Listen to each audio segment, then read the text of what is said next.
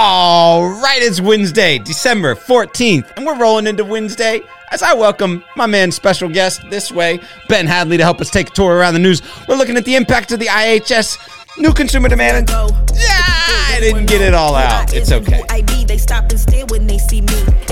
Talking about interest rates, Ben, which, you know, everybody talks about 18 times a month. What's up, sir? Turning you up. What's good? There you go. It's, it's Wednesday. Paul's feeling a little under the weather. You're jumping in late, ready to go. We got year-end extravaganza 1 week from today. Have I told you much about year-end extravaganza? No, you haven't really told me much. All right, so check this out. We did the year-end extravaganza last year. It was a live stream. A little over 1,300 people watched. We're hoping to get a little bit more this year. I think we're going to achieve that. But here's what we're doing. Is last year was kind of like these long 20-minute interviews, kind of panels, that type of thing. This year, everyone's coming in-house. It's going full-on Tonight Show. We've got a band for the whole time, bump-ins, bump-outs, commercials. The band was sick last time. Yeah, it was sick, but like it ended at the beginning. Everyone was like, well, we want the band back. So they're going to be the whole time. It'll feel like the Tonight Show. We've got Michael Cirillo is going to be kind of like the side gig guy, the Ed McMahon. Oh, I love it. Yeah, so that's going to happen. And then we've even got like a little game show that we're going to do right in the middle, like a typical Fallon show. So you got some Plinko? That's Plinko is not even Tonight's Show, man. It's just no, he Plinkos. He Plinkos? All right, he Plinkos, that's fair. Bro. That's fair. I think they might call it like Blinko, but like it's Plinko. It's Plinko. Yeah. All right. Yeah. We're also we've been talking about this. So TrueCar is doing this I Need a True Car campaign, and so if you know anyone that needs a car, needs $5,000, you can help them do a little Instagram, TikTok. You can check it out at I Need a True Car, hashtag I Need a True Car on Instagram and TikTok. And that's going to be a lot of fun. We'll show some of those videos at the year-end extravaganza. But enough about next week. Let's talk about right now. We've got a few stories to talk about. The first one is kind of a toss out there. We'll see what happens with it. Maybe we have some commentary, maybe we don't. But the Insurance Institute for Highway Safety, the IIHS, has rated only 2 out of 15 vehicles in the small crossover category as good in the first frontal crash test in the U.S. to include a rear dummy. So the 2023 Ford Escape and the 22 and 23 Volvo XC40 were the only vehicles to earn the good rating. So basically, they've got a small woman in the front seat and a 12-year-old passenger in the back seat, and essentially what's changed is from 1995 to just recently, the front crash test ratings were all about the same, and everybody was getting goods, which is kind of the top score there. And now, basically, nobody's getting a good, which for me, it's like, so we both have kids, right? And one of my, like, when I'm driving alone, I'm kind of like, yeah, whatever. Like, if I get in an accident, no big deal. But there's a thing that happens when does it happen to you? Like, your kid's in the car and you're like, everything's more attention. I'm like double checking car seats and all the whole 9 yards every time. Yeah, and so, there's like what? There's like, okay, I will say, like, there's been moments I was like, should I even admit this?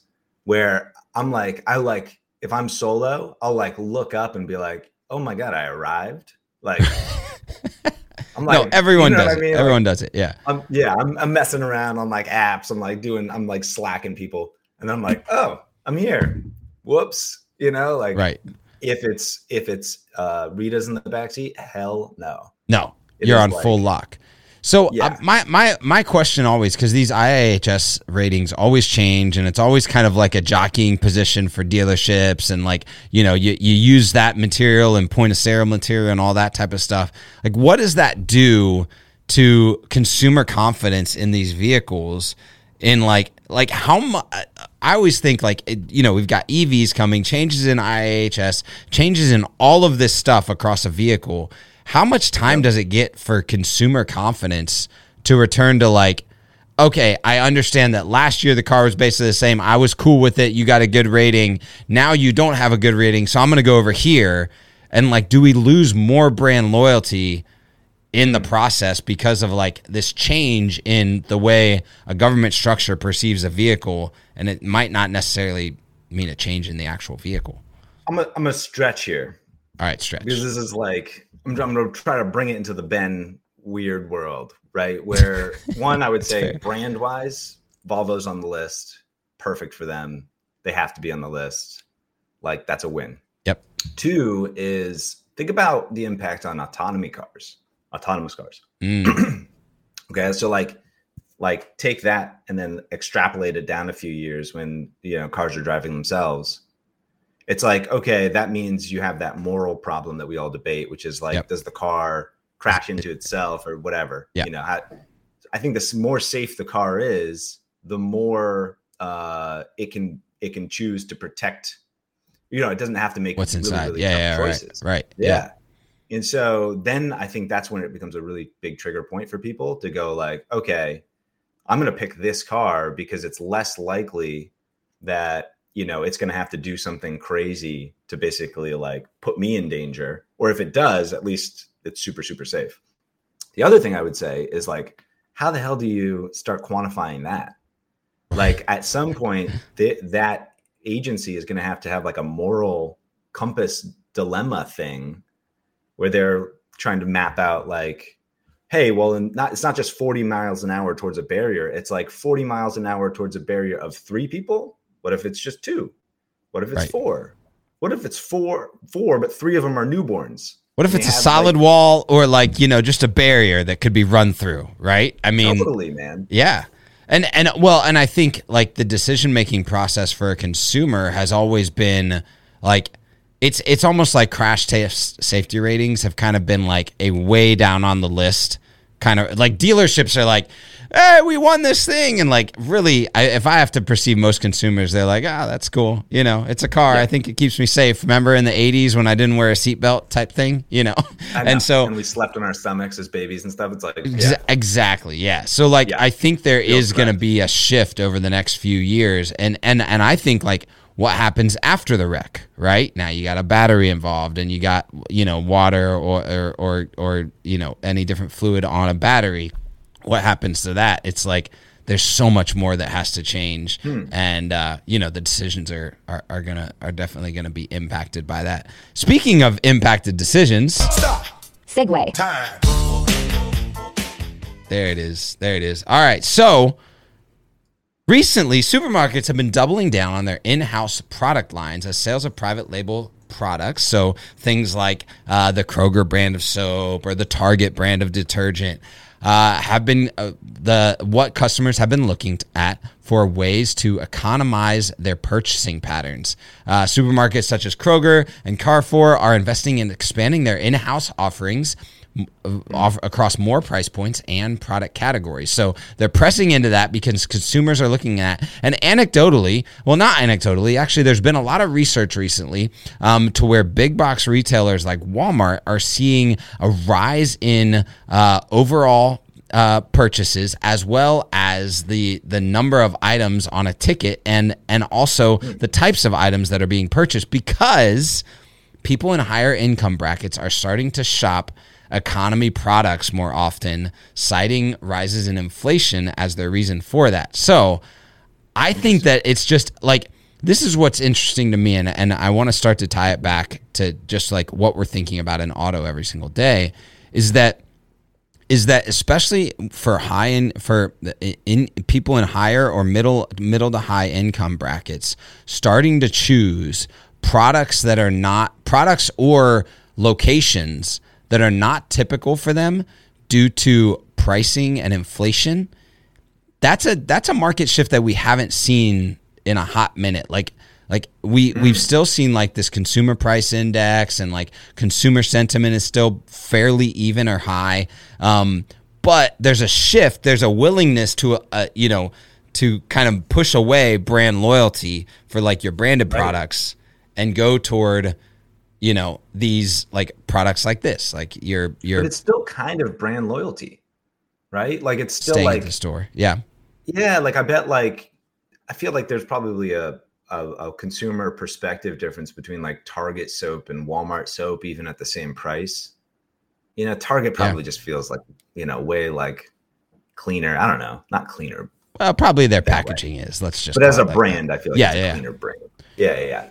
Yeah. So I feel like that mixed with like something like Trader Joe's, which is all, white label. Yep.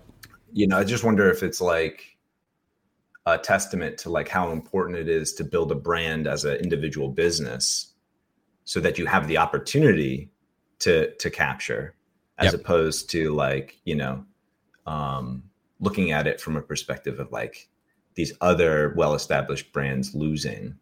Yep. Who's winning? Well, yeah. I mean, and you think about that as a dealership, it's like, if the dealership has enough of a brand, and let's say you're a Toyota dealership and this person is consistently buying a Toyota, but now they have to make the conscious decision to move used because used car monthly payments are on average higher than new car monthly payments were in 2019. They're up over $550. And so like, what's the decision-making process that leads you to continue to stay with a brand? Like, are you going to the private labeled used car, or are you just kind of shopping anywhere because it was much more the OEM brand? And I think this is where like the dual brand nature of a franchise dealership has to really come in play, because like Target is that all day. I'd actually disagree too, because like start of COVID, you saw a lot of flexibility in consumer behavior, because everybody's like, well, I have to kind of go online right now. So that was a moment similar where you're like just seeing a consumer go, all right, I'm getting out of habit. I'm going to try something new. Sure. The other one I would say that's like relatively recent that feels similar is sort of the push to direct to consumer. Like think about like mattresses, where people are like, yo, I'm just going to get a Casper. Yeah, right. Instead of a Tempur-Pedic or whatever, a Sealy, just because, I can get it for slightly less, still high quality, direct to consumer. We could probably tie this to some kind of direct to consumer automotive thing. My brain's too tired right now to even get there though. Yeah, no, I mean, I think you could. I think that the reality is that just as consumers are sensing the pressure of things like inflation and a job market that's getting squeezed, and especially in like tech, they're looking for ways to be economical, and thinking about that as the way that you're communicating, especially going into a holiday season where people are spending additional money, is like, how are you communicating not just product and price, but availability or your brand, so that people continue to choose you. So like people, they still want to shop at Kroger, but they're willing to kind of go at that private label sales. Well, go. What do you got?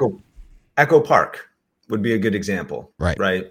Sub brand within the brand that kind of emphasizes a very specific thing, like that. I think that's like a massive opportunity a lot of dealers aren't capturing right now, which is like, hey, overarching brand, but then for that segment or for a very specific consumer, let's have this whole other thing.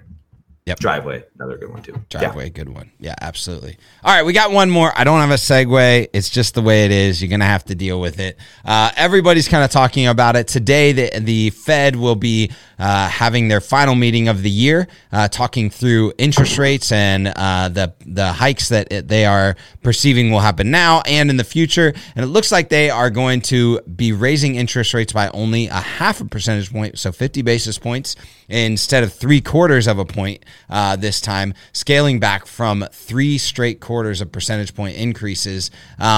So what they're looking at is a couple different reports. So they're looking at the jobs report and the inflation report. The inflation report, which is actually starting to come back down to a more regular rate of inflation. So they're saying that rate hikes aren't going to have to happen as fast. But they are still needing to raise interest rates because the consumer pricing index is still rising, although it's down 2 percentage points from June, which was at 9%. Now it's at 7.1%. So the good news is we're not going to get as fast of inflation, or of interest rate hikes, but they're still coming. They're still impacting consumers, and it's gonna, like, I think that the question is going to be really like, we've seen enough of a rise in a staying power within the holiday season from a buying, and like we've had a lot of like large market players say, hey, look, in our data, it looks like people are still buying, people are still spending money. I'm just wondering what's going to happen with this most recent interest rate hike and then happening into the new year as people kind of start to pull back and think like, okay, what's my 2023 budget? What am I going to do about that? Yeah, I mean, my gut instinct too right now is, that they have to, that it's wise for them to sort of overcorrect, right? Like it makes more sense for them to, I mean, I get that this is lower than anticipated, but I think it still means that it might be prolonged longer. Like they're just like, for the Fed, it's probably easier for them to use their tools to go back down than to rapidly keep going up. Yep. So I think they keep, they're basically going to have to like over kind of create some insurance on the whole situation so that they can take some steps backwards if they need to. Yep. Yeah. I thought I read a quote earlier this week that said basically, it seems like inflation and interest rates seem to take a sharp turn north really quickly, but then they come down a lot slower. So inflation just takes a while to come back down. Interest rates take a little bit longer to come back down. So I think we're starting to see that trend. I think that like consumer sentiment still seems like we're going to see a lot of purchasing behavior into 2023 as we're looking at inventory coming back. It's still something where many dealerships are experiencing. We were talking about yesterday, lots that are not full, unless you're a CDJR dealership, your lots are completely full. But I know a lot of dealerships that are still selling through their pipeline and have sales projected all the way into January. So I don't think many people are worrying about it. But the shoe's going to drop with someone, and I think it might be the consumer first. Here's my rule of thumb for sensing a bull market. This is what I've learned over the last 4 years. Give it to us. If I get 3 text messages telling me an NFT, a cryptocurrency, or a stock to buy, if I get 3 text messages in a day, we're back to bull, baby. Let's go. But until that moment happens, I don't think that crypto moment is coming back for a hot minute. But you might get that. It might not. But like that was back in November. That was like the norm. That was like, it. I know. Wait. Yeah, you're not on Snapchat coin. Like, come on, man. Sorry. Well, hey. Segue. That's not the end. That's the end.